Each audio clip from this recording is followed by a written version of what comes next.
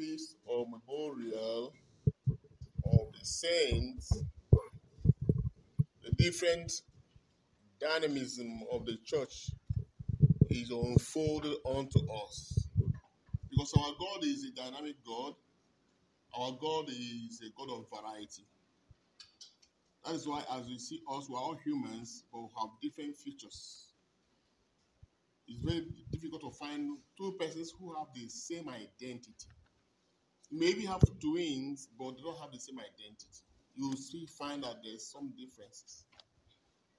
And the beauty about it is that each and every of us manifests an aspect of God who is immortal, an infinite God who is so big, who is so large. So we are all manifestation of the different features of God. So if our faces and our structure are unique to ourselves to the extent that we cannot bear the same identity of that person, be it physically, structurally, and even genetically, how much more when we begin to assess ourselves spiritually? And so that's why when we begin to grow in the spirit, which all of us are bound to do, because we have all grown on the flesh side. When they are born, parents expect that the child grows, they give it the right food, create the right environment for it to grow, and the child is not growing, they will worry. And so as you grow on the flesh side, you are equally bound to grow on the spirit side. As a matter of fact, you're supposed to grow in pari passu. What we see physically should translate to what we see spiritually. Your age physically should also translate to your age in the realm of the spirit. But because of these limitations we're talking about, some you see may be adult physically, but in the spirit they are still babies because they have not grown yet. The Bible says Jesus grew and waxed strong, even himself as the Lord, as our God in human flesh. He had to also grow and wax strong in the spirit. John the Baptist grew and waxed strong in the spirit. Samuel grew and waxed strong in the spirit.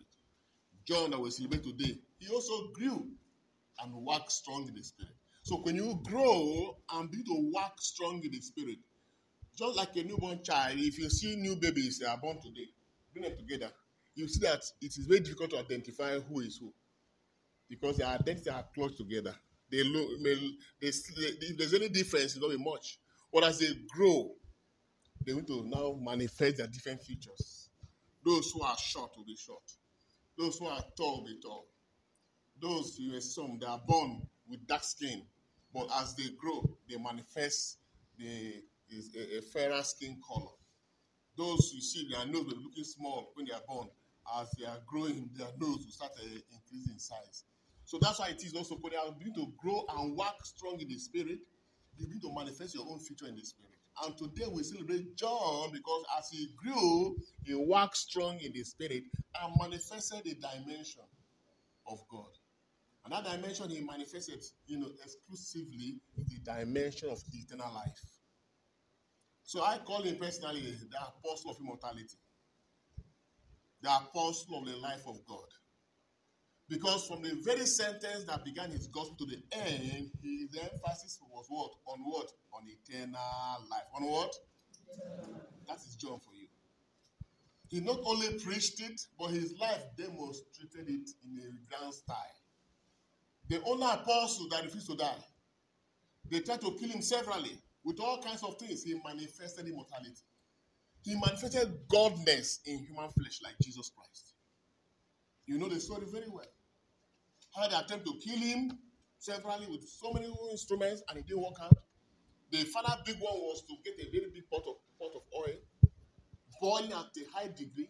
They tied his hands and his feet and threw him into the oil.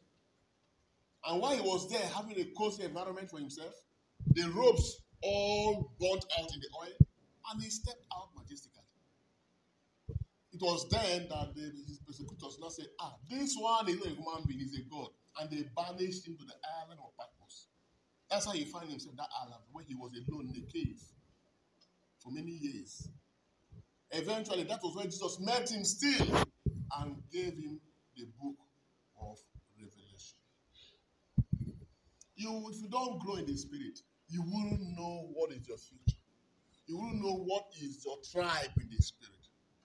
We all have our tribes in the spirit. You see, it's only when you grow, your identity will manifest. Child of God, God's intention and purpose is that before you transit and come and meet him, you must have reached the fullness of your tribe in the spirit. That's the essence of the Christian journey. Not that you come to church and you receive communion and you do church activities and you say, yes, that is what is sufficient. No, the reason for all these activities is for you to grow and work strong in the spirit until your identity begins to manifest. John grew and worked strong in the spirit and was able to manifest his tribe. Paul grew. He openly worked strong in the spirit and manifested himself in what? In the area of the gospel, the message of salvation to the Gentiles.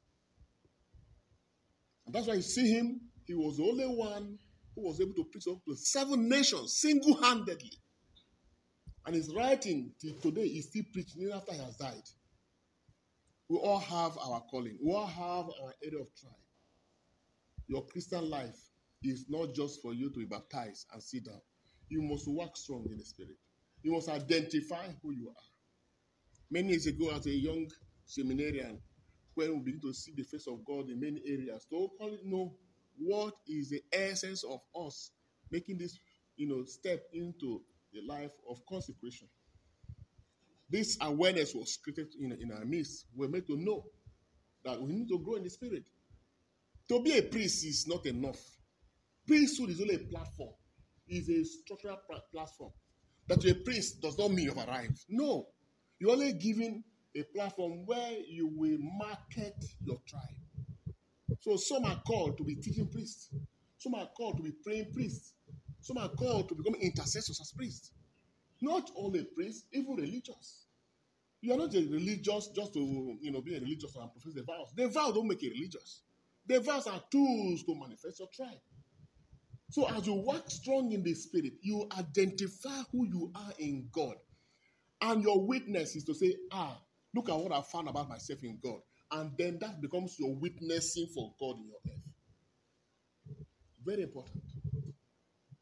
And so the church today is honoring John as the apostle of the word of God, as the apostle of eternal life, as the apostle of immortality, because he cooperated with the Holy Spirit in the assignment that God has sent him to carry out on the earth. As we celebrate him, we're all called to yield ourselves. Don't give up. Don't give in. Don't say my time is over. No. Moses, at the age of 40, was he searching. Still, God was patient with him. In the land where he ran into, God still met him there and trained him. At the peak of his training, that's when God manifested himself to him. Where he said, remove your sandal, for where you are standing is the holy ground. And he went on the floor. And then he had an encounter with God, with the supernatural dimension. And after that encounter, at the age of 80, he came back to carry out the assignment God laid in his heart. He became the savior of the people of Israel.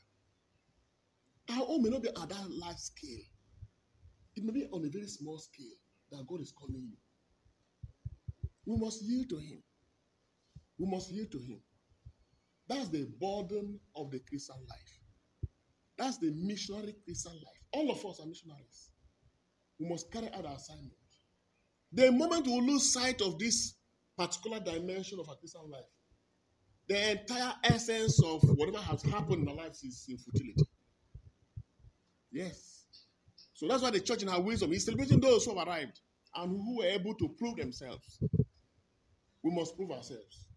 Each day that comes is an opportunity for us to take a step boldly in the direction of identifying our tribe, identifying the aspect of God you and I must showcase to the world and witness for God before we transit.